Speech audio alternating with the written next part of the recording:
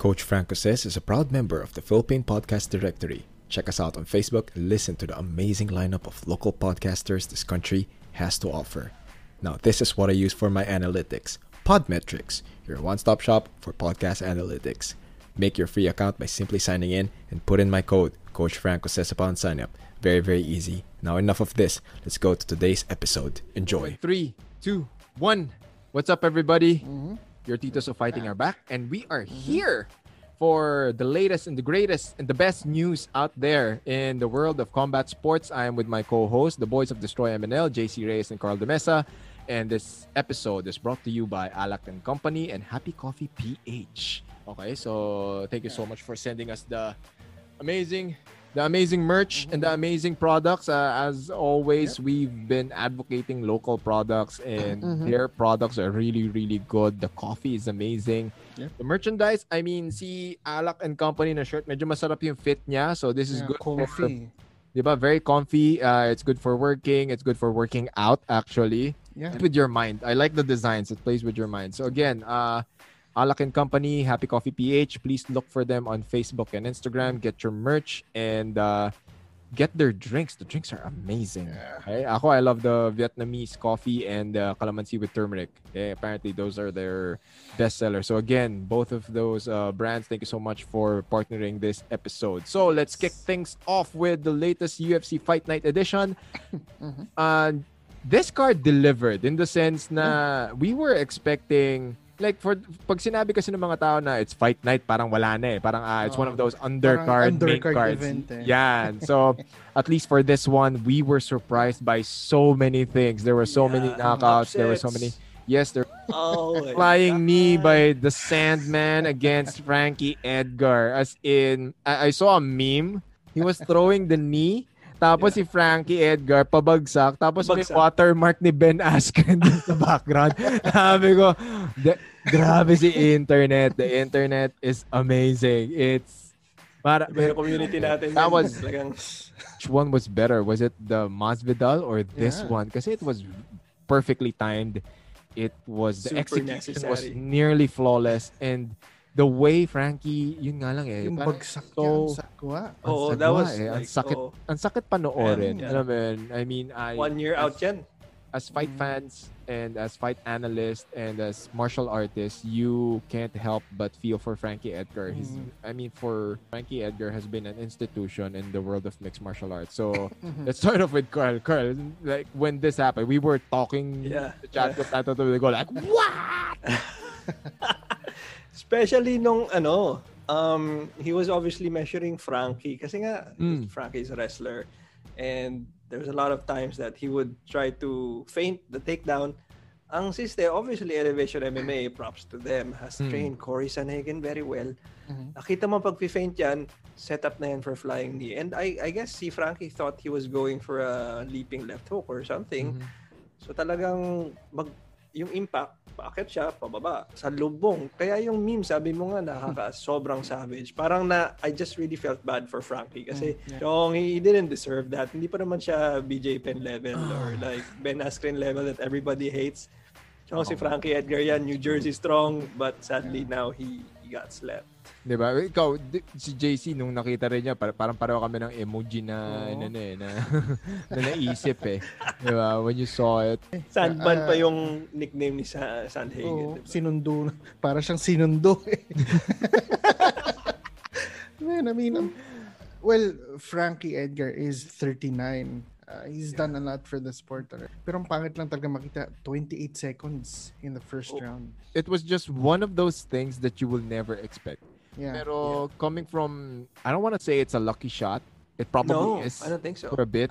Pero kasi the way, if you see how Frankie hasn't really evolved in terms of changing styles or improving. I'm sorry about changing. It's improving his style of striking. He's been very...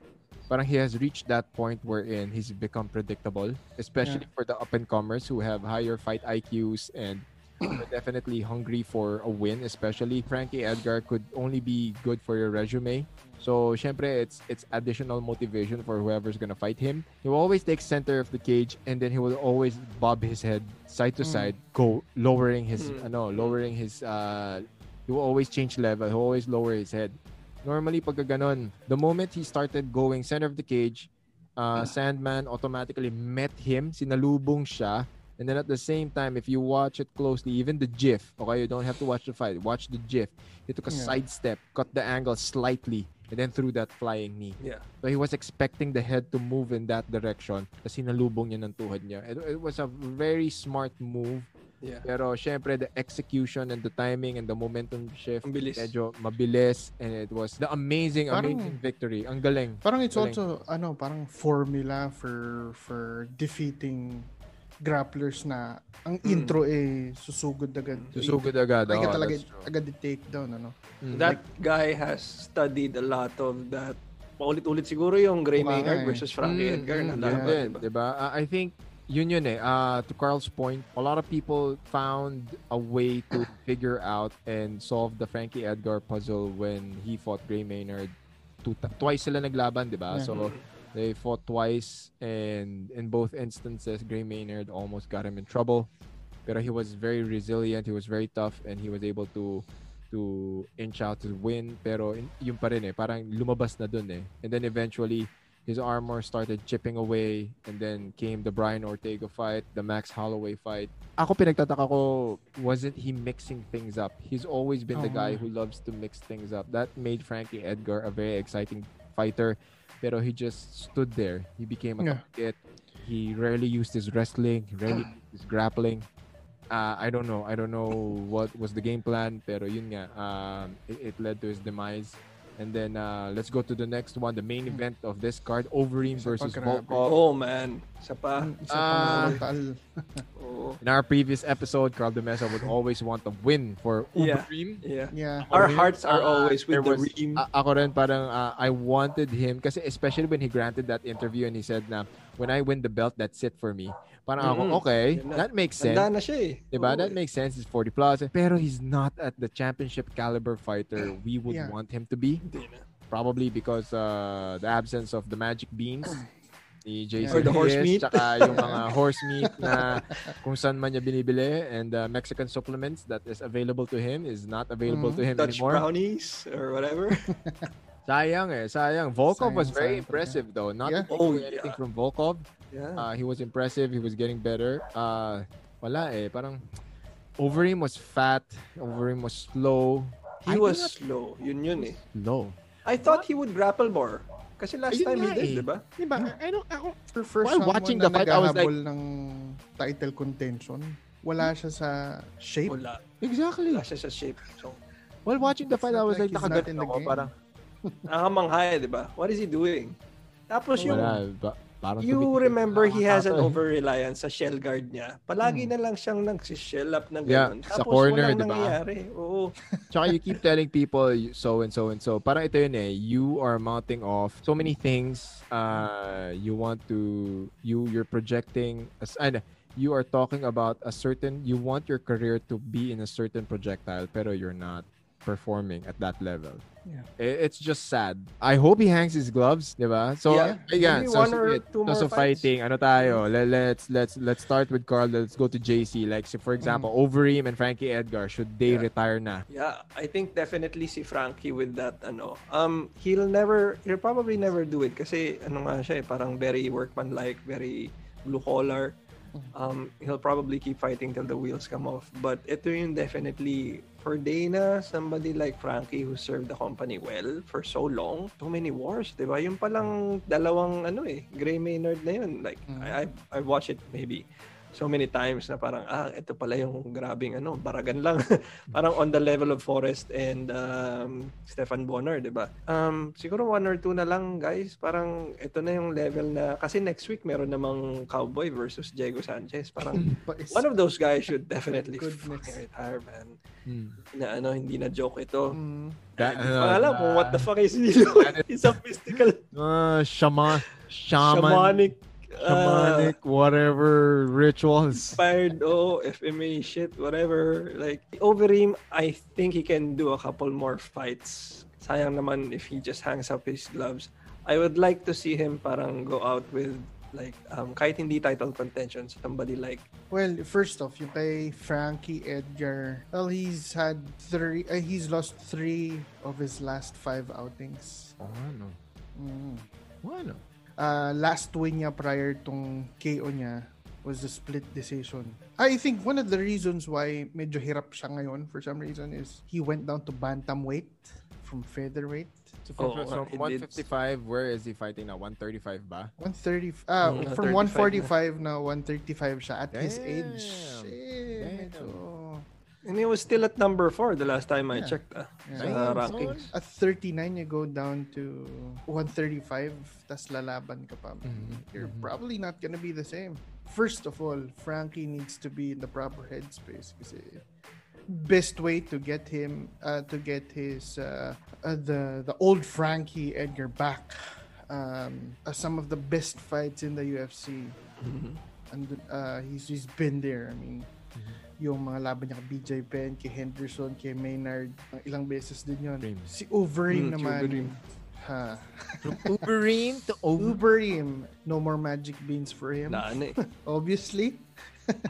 Not even the ones most that were- watered down Oo, beans na oo, pwedeng diba? gamitin, di na talaga gumagana. Wala nga ni isang kabulan eh. Pinagbawal na siya doon. Kahit sa lalo na, he was one of those guys that really abused the TRT allowance. Oh shit. Yeah. Medyo obvious. Tingnan niyo yung nung nawala Instagram yun, niya, yung Diba? kanyang championship Sabi ni body, UFC. tsaka yung body Okay, niya guys, ngayon. ang My God. layo eh. Oo, di ba? Sabi ng Tayo. UFC, okay That was guys, just 3 years ago, 4 I years think ago. we can allow you to use TRT. Sabi siguro ni Ubik. Yes, TRT.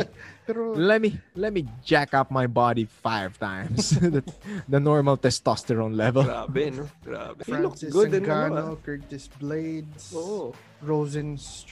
Rosenstrike, oo nga no. Rosenstrike, tapos si Volkov, malalaki to. Talaga, Kasi mas won. malaki sa kanya. Has he won so far? Like what are Yeah, the wins? he got, He win he got again. si JDS natalo niya, but si JDS Oh, medyo okay. over the hill na. Yeah, same. He probably needs to, for me lang, it probably needs to hang it up kasi he's been fighting since 1999. Lahat ng ibang kasabay niya nun.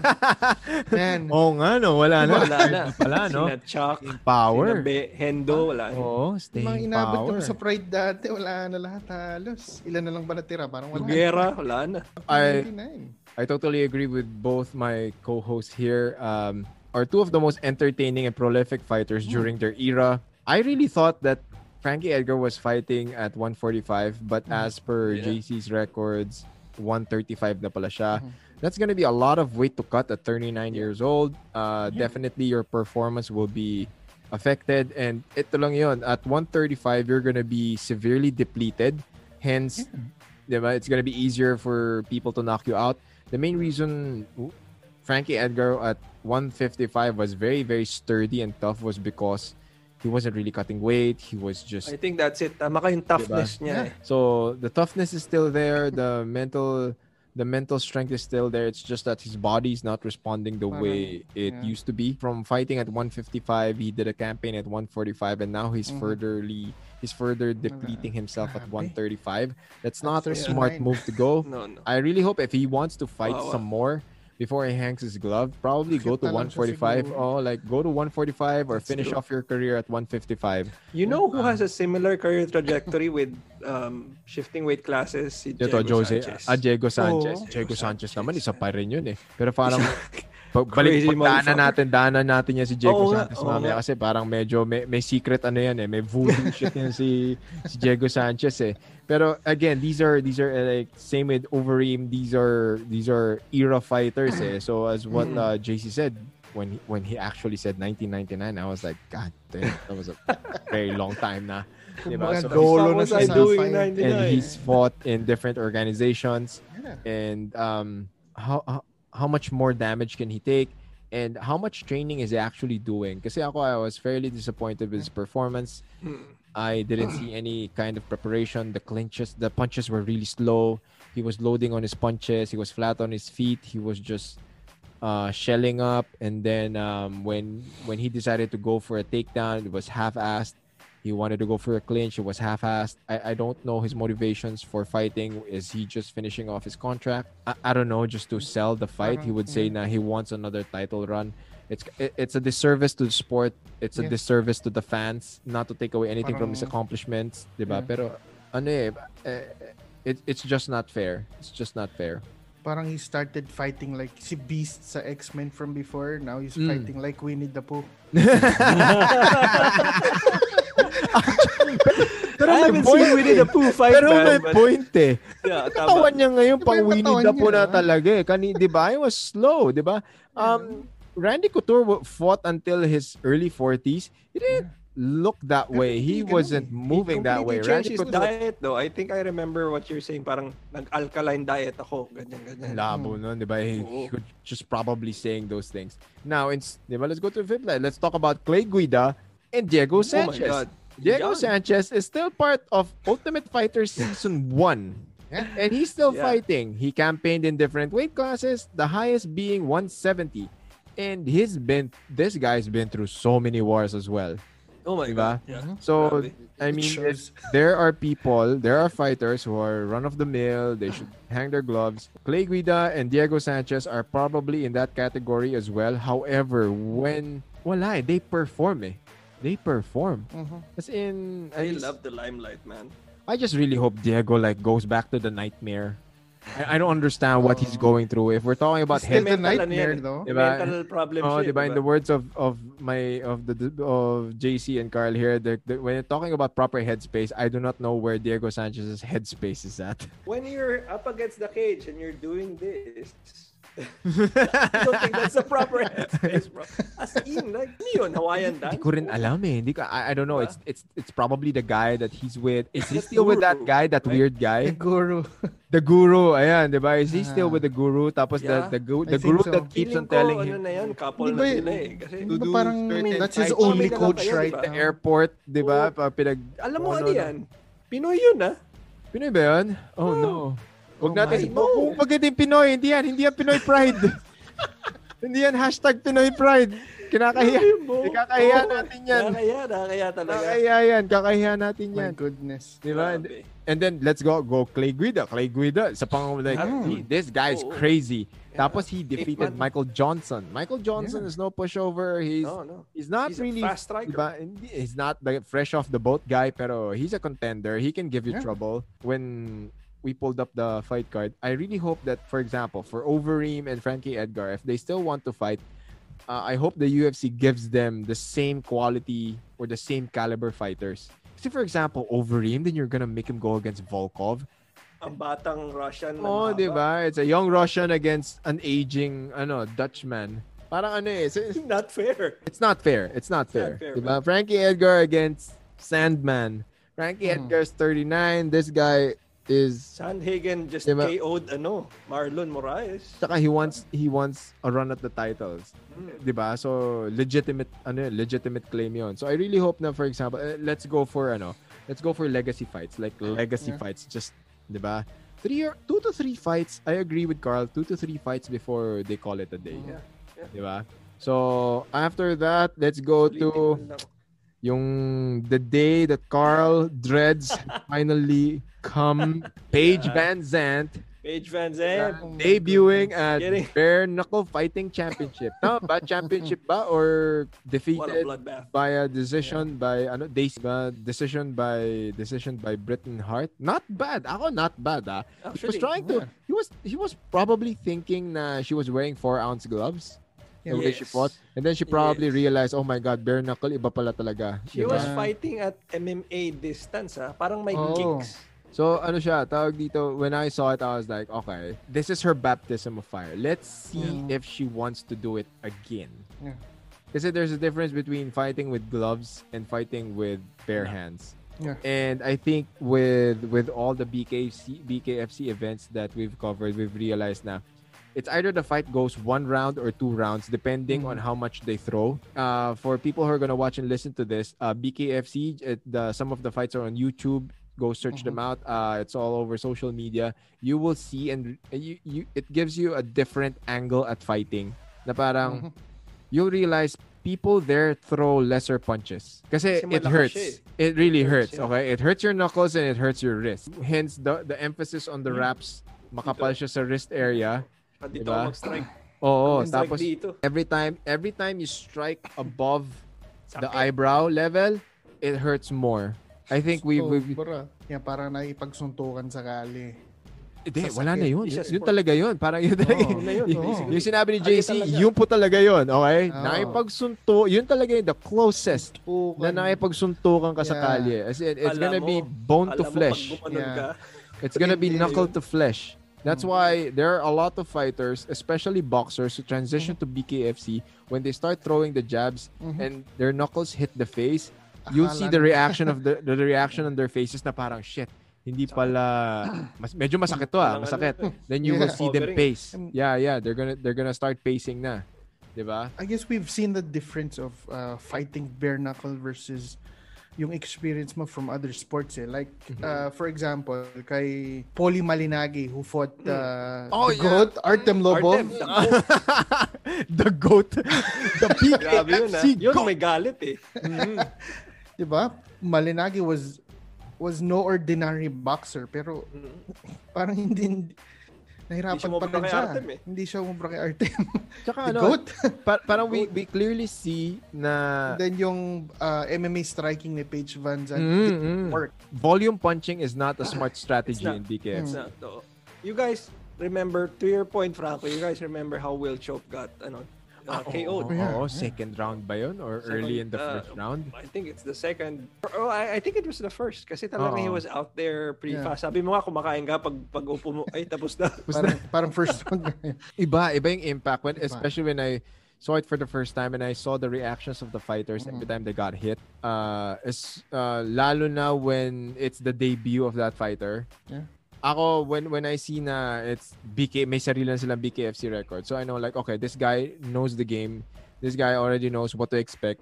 So when they get punched na parang they can roll with the punches or they either tinitiis nila or they roll better with the punches. Yun yung napansin ko kay BKFC. And then here comes the debut fighters. The moment they start throwing 2 or 3 punch combinations, makikita mo yung biglang atras. Tapos they realize, okay, my hand Hindi pala hurts. pwede yung ganong combo. Hindi pala pwede yung ganon. Hindi pala Habang- pwede yung ganon. Oo. Then they start pacing. And then you see more loaded shots. Actually, you see more loaded shots sa BKFC. Ang ano ko lang naman is, oh my God, anong itsura ni Paige after nito. Oh, it wasn't Pero, so bad, It wasn't so bad. It wasn't so so bad. Yung previous na fight, I'll look it up. Taylor Starling versus Charissa Sigala. Ayun yung basagan bloodbath. ng muka. Oh, yun yung That was the one I posted, I think. or you watch BKFC events, you will see the damage on the person receiving the punches Grabe. and the damage on the Well, hands of the punit, person punit, delivering the punch. Totoo yan. Yung sinabi ni Punit JC both na sides. medyo there's just damage on both ends. So there's damage. If you see a cut on the opponent's face, you'll also see a cut on the knuckles of the person who delivered the punch. Okay, let's go All back right. here in the East for some 1FC action. Part 3. Unbreakable Part 3, Stamp Fairtex versus Rasohina. I was actually surprised with Stamp Fairtex ground game. It was Improved. really good. It was impressive. Asgard straight to mount. Yep. Half guard transitions were there. First striker. The guard recovery was there. Guard passing was on point. And it was the type of guard passing that is very good for MMA. Diba? Went straight to a more dominant position. Went straight to she got the mount so many times. Probably 2 Back control. times. Diba? Thrice ata. Back control. It's really good. She was winning that fight. She was winning that fight. Totally. 3 rounds. Until Rasohina went for a half guard guillotine and then she tapped. Quarter She nga had an ata explanation It doon. wasn't deep at all. Actually, yun nga, ang nakakatawa doon, her explanation was, di ba, naka-choke na sa kanya. Sabi niya, she was reaching out her hand, ginagapang niyang ganun para daw Come on. sa ulo. Come on. Yun yung explanation niya, kaya Guys, nakakatawa. alam nating lahat kung paano gumapang ang kamay, di Yung ba? gapang daw Diyos ko ganun, pero yung naman. gapang niya ganun lang. Pinaglololo ko yata. Teka, Feeling ko Coach Franco, coping explain mo yung feeling ko coping positional, mechanism na lang yan. I think it's a coping mechanism Yeah. for what she Hindi did. niya matanggap kasi Hindi niya matanggap because she was winning. I mean, it's understandable. She was winning that goddamn fight. Diba? I was very impressed with It's- Stamp. Now, the position was Rasa Hino was in a bottom half guard and she went for a guillotine. She was twisting at a really good angle. However, Stamp was on top. What she could have done was she could have just passed the guard. She could have done a knee slide, went to side mount, stayed there, or knee slide or half guard pass, went to north-south. It was just 15 or 10 or 15 seconds. 10 seconds na nga lang. O yun, di ba? Sayang. Pwede nyo lang tiisin. Yun din. Yeah, sakto si JC. Most fighters, titiisin na lang nila. 10 seconds na lang eh. Or, ito yun, nakalimutan ko rin I forgot to tell this on our discussion board. Stamp had a timer on her head. Yeah. Na parang she heard the clap. She heard the clap, 10-second clapper. Tapos she started counting. Possible. So again, this is a good reminder for the fighters, the coaches, even the corners. When they start shouting 5, 4, 3, 2, 1, that's not the official. That's not the time. Yeah. Okay, that's not the official timer. You stop the fight when the bell sounds. When the bell rings, that's the time you stop. When the referee says stop, that's the time you stop. Yes. Okay? Ano yun feeling ko yun she was defending, she was there, tapos nagbibilang siguro siya 10, 9, 8, 7, tapos nung nag-1 na, sinasabi niya na, oy, tapos na. Pakawalan mo na ako. Pakawalan mo na ako, pero hindi pa pala nagre-ring yung bell. So again, pero I kind of I kind of expect more from her in terms of fight maturity. I think yung inaisip ko lang na reason why nag-complain siya ng ganun is nabawasan lalo yung chance na makatapat niya si Angela Lee if bumalik na. Kasi for she's lost her 2 belts already, tas may talo pa siya ngayon sa MMA. Are we not saying anything about her red hair? Or parang it's New Year, new stamp daw. New Year, new stamp. Pero ako, feeling ko may pinagdadaanan yan. Ano ba to? Hindi natin alam kung ano bang... What happened? Diba? Heartbroken ba to? Or parang mismanagement, losing sponsors? From the guy who now trains with Senchai. Running around with this new girl on social media and in Bangkok. Yeah.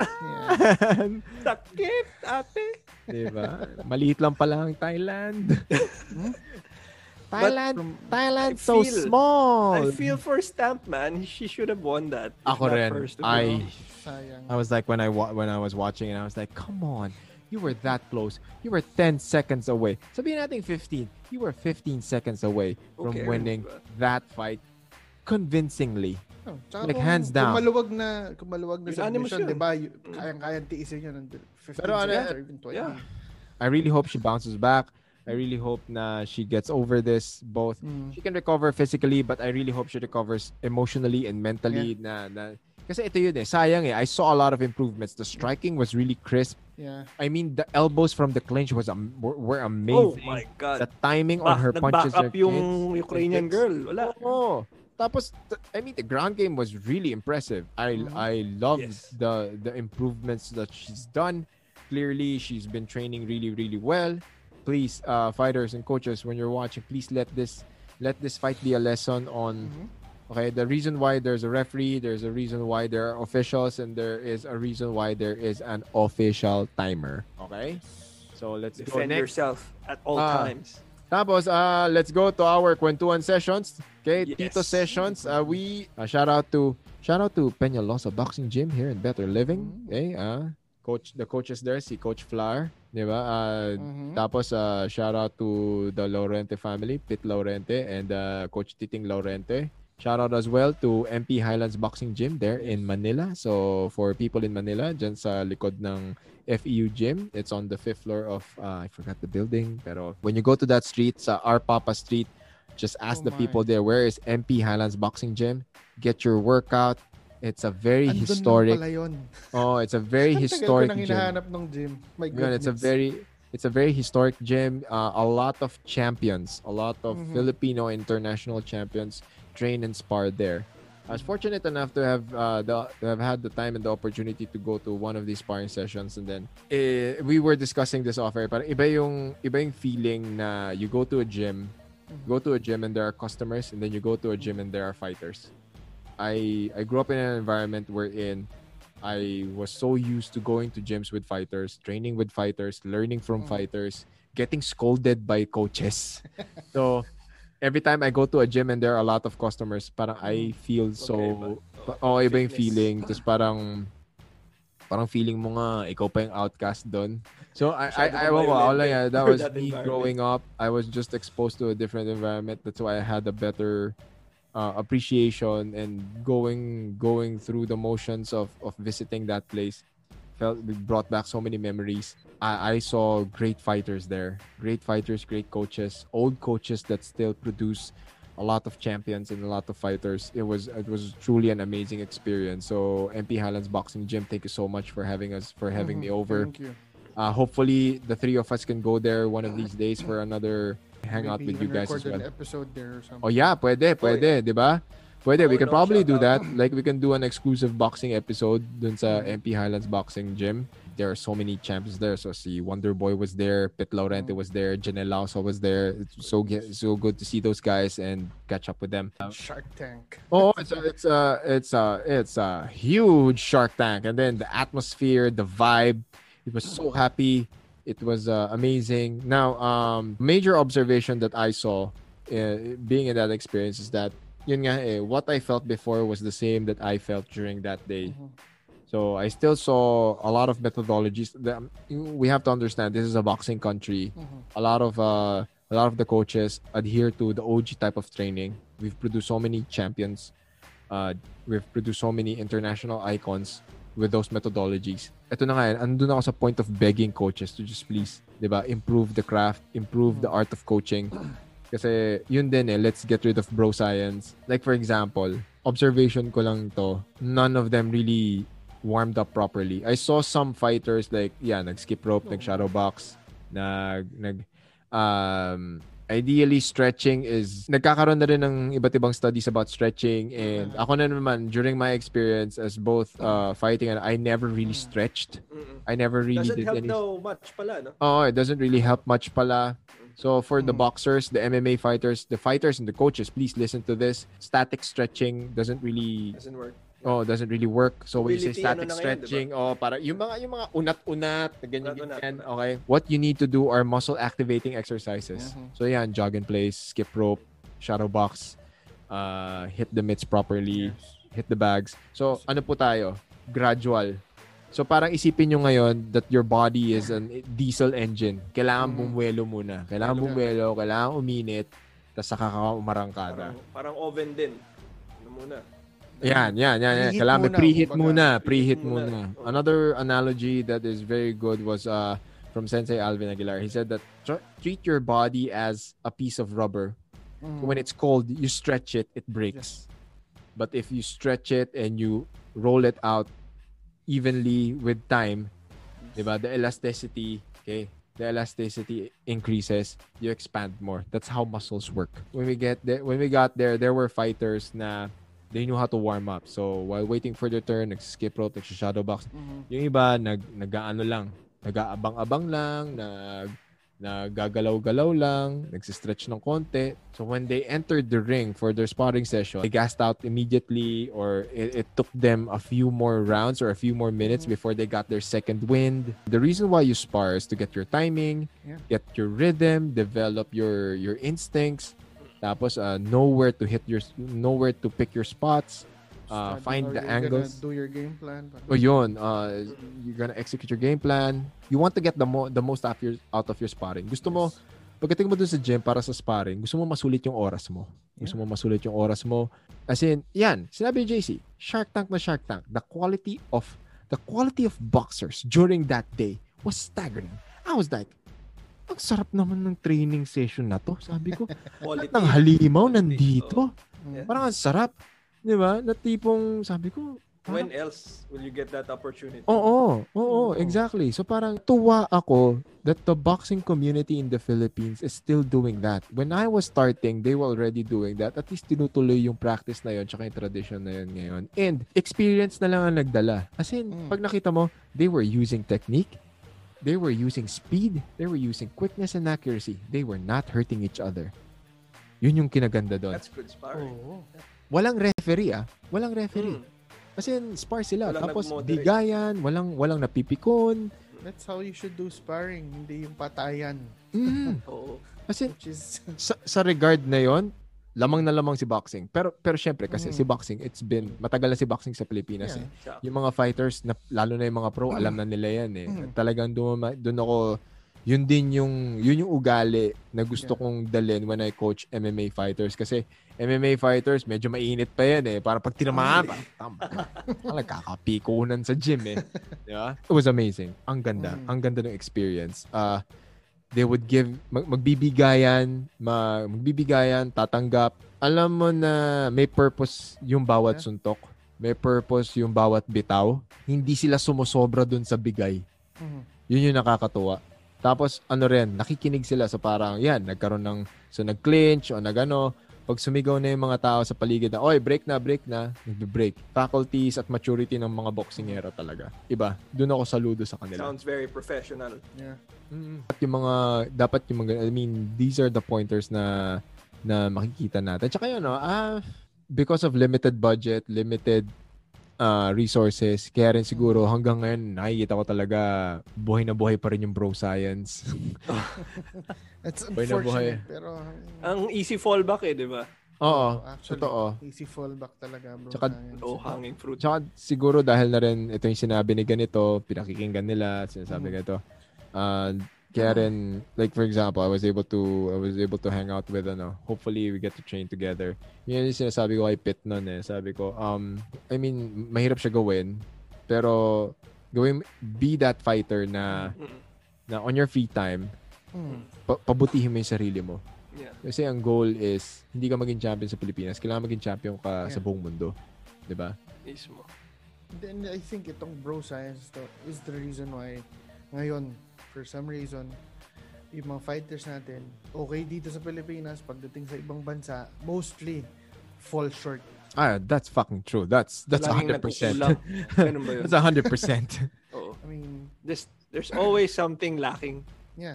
Tsaka nakakatuwa rin naman parang maganda yung tiwala at yung relationship ng mga boxers sa mga coaches nila. Yun yung nakita ko, ang ganda. So now, Chemistry, medyo it's added responsibility for the coaches to really educate themselves more.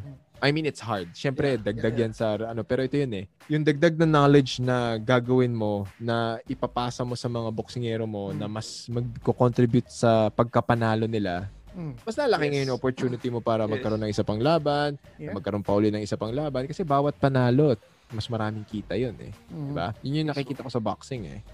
And the same with MMA. So, I really hope that there's gonna be maturity when it comes to the level of coaching and the level of training. Like, ang dami na especially sa recovery, sa methodology, sa nutrition. Ayan, yan. Nutrition. As in, ano na lang talaga, YouTube natin, mga sir. Di ba? YouTube natin, Google natin, sabihin natin, ito na lang din. Panoorin nyo po kung paano mag-train yung mga Olympic boxers ng iba't ibang bansa. Panoorin nyo po kung paano mag-train yung mga Cubano, yung mga Ruso. Yes. Diba? The Russians especially. Diba? So, sila just dyan. not the magic beans, but yeah, the Russians. Iba na yun. Dark arts Tama. na yun, pare. Tama si JC, okay? Wag tayo doon. Mahuhuli. Malilintikan tayo tapos ang karir. Pag nahuli, tapos ang karir. Wag. Ng pag galing sa dark arts, tapos nahuli, tapos bumalik sa competition, mga katawan na ganyan, makita natin. Vitor Belfort. Yeah. Oo naman. Overeem. Diba? Ano ba, pre? Puta. TRT Vitor lang. Diyos ko, tapos na usapan.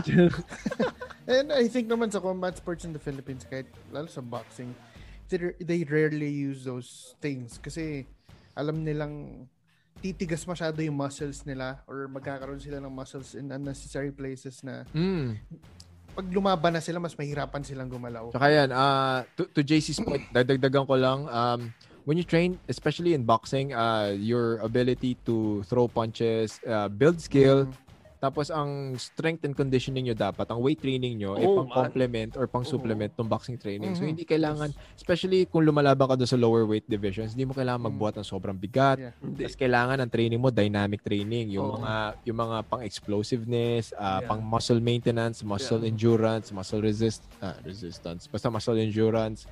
Tsaka tawag ito, para tumagal ka sa laban. Diba? Maliit ka, pero malakas ka. Yun yung goal mo. Yun yung goal mo sa strength and conditioning. Ako, right off the bat, let's give concrete examples. Kettlebells are amazing for combat sports. Resistance bands are amazing for combat sports. If you could do basic gymnastics or calisthenics, body weight exercises, amazing for combat sports. And it's not hard to do. You don't really need much equipment. Tapos you can almost do it everywhere. Sobrang siya. Marami tayong resources dyan. Sabi ko nga, imbis na maghanap kayo ng chicks sa Facebook or 'di ba, mag-message kayo ng mga random na gusto niyo bulayin babae. Gawin niyo yan siguro on your really really spare time. Pero focus tayo sa training, focus tayo sa pag-i-improve ng kasi nakakatuwa. Ang ganda ng skill set ng mga boxingerong nakita ko. As in, malayo dun sa level ng boxing ng Pilipinas dati. Ang ganda. Ito nga, mga fundamentals ito, ang lilinis eh. So at least yan, nakikita natin nag-i-improve pa rin kahit papaano. Limited yung resources, limited yung oras, pero nakikita natin nag-i-improve. So ayan. And yun nga, not to take anything away from the coaches. I mean, yung fighters nag-upgrade ng skills and dapat pati coaches nag-upgrade ng skills non-stop. Take advantage of yung current research. Kahit yung basic na, ang daming namimigay ng mga strength and conditioning for yung si Phil Daru pa lang na tiga ATT. Phil Darius. Diba? 5 ata yung libre niyang parang nutrition and so ayan, coaches for boxing, even in MMA, other combat sports. So look for these channels on YouTube, Functional Patterns, Phil Darius, yung ATT, American Top Team. Look for Cuban boxing coaches. Look for Russian boxing coaches. For example, a boxer, may boxingero tinanong ko, okay ba yung mga ganitong exercises, ganyan. Sabi ko, bro, ganito kasimple yan. Kailan mo nakitang nag-deadlift si Manny Pacquiao or si Mayweather? Actually. Kailan nag-deadlift ng 200 pounds yung dalawang yun? Ako, I never seen them. Have you seen, nakita mo ba na nag-squat sila ng 300 pounds or 200 pounds? No. Sobrang sport specific no? Yun so para sa akin, hindi mo siya kailangan. Parang hindi mo siya, ewan ko kung gusto mo gawin mo. Nakita mo lang from somebody else's kinaya mo lang. Kasi nakita siguro si John Jones. Feeling ko, Titos, ito yun eh. Yung bodybuilding na buhat, yun yung ginagawa nila, tas iniisip nila, it will benefit yung combat sports training nila. This is not just for boxing. This goes for MMA as well, for taekwondo, for karate. So again, marami na tayong so i-search mo lang sa YouTube, workouts for MMA, workouts for boxing, workouts for karate, workouts for Muay Thai. Medyo na siya. Functional training, di ba? Kasi kailangan sport specific na tayo. Mahirap kasi yung lumalaban ka sa combat sports tapos ang buhat mo pang bodybuilding. Oo. Ini-wear out mo yung katawan mo. Oo, mas gusto natin mahaba yung career, gusto natin maganda yung career, gusto natin wala masyadong injuries kasi pag na-injure ka, mawawalan ka ng opportunity lumaban, mababawasan yung chances mo kumita. And then disiplina. Tsaka lang tayo guys, may nag-message na naman I think I set the screenshot doon sa natin. May nag-message sa akin, sabi niya, gusto ko pong maging MMA fighter pero wala akong gym. Gusto ko maging MMA pero wala po akong sponsor, wala po akong coach. Sabi ko, bro, kung gusto mo talagang gawin, maraming paraan. Kasi nasa probinsya daw siya, yada. Sabi ko, bro, si Manny Pacquiao, nagsimula sa probinsya, nag-i-ensayo mag-isa. Sabi ko, wala siyang coach, wala siyang sponsor, puno ng nyog. wala siyang suporta. Nagtatrabaho siya. Sabi ko, parang siguro I was being harsh with reality sa kanya. Sabi ko, ano na ba ang accomplishments mo para bigyan ka ng sponsor? Exactly. Sabi ko, di ba, anong pinagkaiba mo sa ibang fighters na established na, bakit kailangan ikaw may sponsor, sila wala? Tsaka, sino ka ba para magkaroon ka ng sponsor? Tsaka ito yun eh. And for everyone din, para rin sa lahat, hindi ganun kadali yung sponsor. Pag ikaw yung sponsor, syempre, magbibigay ka, kailangan may balik yun. Yeah. So, pag nagbigay sila sa inyo, tas ikaw, kinabukasan, magising ka, sabihin mo, ay, ayoko na pala to. Hindi pwede yun. Diba? It's not how it Siyempre, works. yun? yeah. Wala na. So hindi siya ganun kadali, Wow. guys. Okay? It's actually something na nakikita ko sa mga combat sports groups on Facebook. May isang group ako na kung saan member ako. Ang daming nakalagay doon. Halos every day. May Parang alam na natin yan. doon. Sabihin mo yan, JC. Sabihin mo. Alam na natin yan. Well, nothing against the group, pero it's sa Pilipinas Boxing Enthusiasts at saka sa Boxing Talk Pilipinas yata. I see, from time to time, I see people posting there na gusto ko pong maging fighter, kaya lang wala akong coach, wala akong gym. Papaano po ba? Nagsubok ka na bang pumunta ng gym? Alam mo, sinabi rin sa akin yan nung nag-message sa akin. Ang dami ko Is na it the same tatanggap guy? na ganyan eh. Kaya minsan sinasagot ko na din, pinapatulang ko na lang. Sabi ko talaga, Oo. bro, may YouTube. Sabi ko, may Mag-YouTube ka YouTube. Practice ka. Practice kasi wala kang gym. Mag-YouTube ka. Practicein mo paulit-ulit. Paulit-ulit. O wala kang YouTube. Ayan. Maghanap ka ng old recording or manood ka sa TV, di ba? May nakita kang commercial or gayahin mo 'yun 1,000 beses. Diba? May paraan. Imposibleng walang Is it just the current generation? Parang maraming entitled na ganyan ngayon. O dahil lang ba may social media tayo? Ayan. That's I think that's one the of term. possible reasons. Feeling ko Kasi, yan eh. Hanap ka ng sponsor agad eh. Pre-Facebook, wala ka naman makikita sa mga online forums na mga ganyan. Na ganyan. That's true. Walang nagpo-post na, uy, I want to be a fighter. Please sponsor me. I need the gym, ganito, ganyan. Yeah. Ayun din pala, naalala ko, may isa rin nagsabi, may gym daw pero wala siyang pera. Sabi ko, bro, ito lang yan. Punta ka dun sa gym, sabihin mo yung intention mo sa may-ari, tapos sabihin mo, hindi ka kailangan turuan. Bigyan ka lang ng access dun sa gamit, tapos ang kapalit, maglilinis ka ng gym. Yun. Oo. Di ba? Sabi ko, pag sarado na yung gym, Oo. di ba, mop, linis, punas lang yan eh. Di ba? Tapos, afterwards, parang you get credit for it. So ngayon, may specific oras, punta ka doon, di ba? Ano ka? Gamitin mo yung bag, gamitin mo practice ka doon. I think I also mentioned this in one of those. Kailangan yung mga bagay na tinatanggap natin, pinagtrabahuhan natin. Yes. Para ma-appreciate natin kung ano yung meron tayo. Kasi pag nanggaling siya sa hingi, ang bilis natin siyang bibitawan. Yes. Kasi wala tayong level of You appreciation. don't value it because it Walang was value. Oo. Yes. Parang earned. Yeah. Actually nga, ako, based on personal experience, nung estudyante ako, na nag-start ako in Muay Thai back in 2007. May time noon na syempre naubusan na, iniipon ko lang yung baon ko para makapag-train. Allowance ko from OJT. Iniipon ko siya. Tapos, nung time na tapos na yung OJT, so wala na akong means na makaipon talaga ng kasing laki nung nakukuha ko sa OJT. I approached my coach. Sabi ko, Coach, gusto ko pa mag-training. Kaya lang, wala na akong pambayad sa'yo. Paano ba ako pwedeng makapagpatuloy pa ng training kahit wala akong pambayad for now? Sabi niya, sabi ko, ako mismo nag-offer. Kahit na turuan mo ako paano mag-hold ng pads, mag-a-assist ako sa'yo. It's one of the ways. I mean, gusto mo matuto talaga. Apprenticeship, Mga diba? Apprenticeship, yes. A few years after, yun, nung medyo kaya ko na ulit, nagbibigay na ako ulit sa kanya. Siyempre, nakakaya naman. Kasi, libre. Don't take advantage of ano. Yeah. Exactly. Kung kaya mo na magbayad ka na. Pero pag hindi pa, at least do something in return kung tuturuan ka ng libre. Yep, that's true. It's always, lagi ang value for value. Okay? Huwag kayong masanay ng hingi. Ang dami kayong masanay ng libre. Okay? So I really There you go. More often than not, pumayag kay JC. Diba? Oo, kahit naman ako, pinagdaanan ko rin yun eh. Diba? Pinagdaanan ko rin yun. Sinabi Kasi ko nga. people are afraid that they might be rejected. Yun lang yun. Kung nireject ka for that, hindi okay. At least tinry mo. Yeah. Trinay mo, diba? Siya na yung umayaw. Ganun. Ayan, so I really hope na everyone who's gonna watch and listen to this will pick the knowledge nuggets. And I mean, these are just an experience na lang din namin to. Experience to ng mga tao nasa paligid namin. At ano na kami maraming naririnig na kwento at naranasang kwento about these sorts of things. And I guarantee you, ako na nagsasabi, yung mga nagsimula sa hingi, walang pinatunguhan. Kasi hindi nagsimula yung value yan. They usually take it for granted. That's true. 100%. Okay.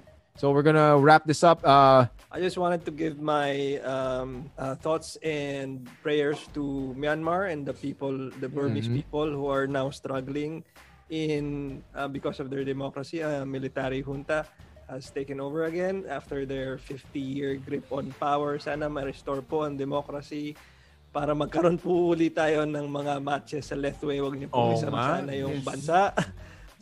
Aside from that po, I would like to thank UFC for putting over him on again, giving him another chance. Next week, maganda po ang ating UFC, si Kamaru Usman versus Gilbert Burns. So we will be watching that. Awesome welterweight. Yeah. Thank you. Yes. Finally. Yes. Finally JC. happening. Let's go, baby.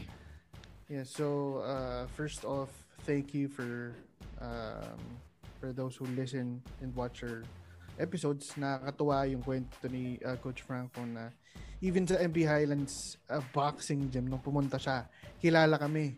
I mean, those are no ordinary people. They're boxers. They're professional boxers. The titos of fighting. Parang kami pa dapat ang mag-fanboy sa kanila, pero Nakakatuwa. Nakakataba po ng puso. Sa mga first time manunood, thank you din. And hopefully, that's gonna be first of many. And syempre, sa brands na naniniwala sa amin so far, itong Alak and Company. Thank you for the shirts and sa the Happy Coffee. Okay, and then tawag dito, there's gonna be a fight card by the Elorde Promotions in what do you call this? There's gonna be one in Binyan, and then pero the one's gonna be in Binyan, one is gonna be in Paniki Tarlac. I mean, this is a clear sign of how we are going to adapt. We are thriving. The combat sports industry is thriving, and we are making sure na we're not gonna be hindered by this disease or this outbreak or whatever the fuck people wanna call it. Pero yun nga, we will thrive. We are thriving, and we will survive this. As you can see, we really wish success to all of the events here, and then there's gonna be one and then Feb 20 there's gonna be one in Binyan, Laguna. So all the boxing promoters, thank you so much. Thank you so much for mounting this. Thank you so much for taking. By the way, yung event pala sa Tarlac, just to add, is presented by Elorde Boxing, VSP Boxing Vietnam, and UKC Pro. Thank you so much for making this happen, and it could only mean good things for combat sports. Okay, so again, put everything in the comment section. If this is your first time to watch the show, welcome. Make sure you subscribe to this channel. Please subscribe and follow to Destroy MNL. And my podcast is Coach Franco Says. I am also on Facebook and on Instagram. And with that, we close the show. See you guys next week on another edition of Combat Sports Weekly. Bye-bye. Coach Franco Says would like to thank the following sponsors for making this episode possible. My armor of choice. Never go to battle without it. Beware the robot face. I am Knots and Crosses. Place your orders on their Facebook or Instagram pages. Just good vibes in the local jiu-jitsu scene. Check out my Ikiro Collective family at ikiro.ph. Simply Better Dentistry. Visit the Santos Dental Group and Oral Surgery Center. Book an appointment on their social media pages. Boost your immune system with Nano Silver Immune Support Supplement. Order your bottles on their social media pages. For local martial arts news here in the Philippines, visit Local MMA on Facebook and listen to one of my favorite podcasts, Destroy MNL.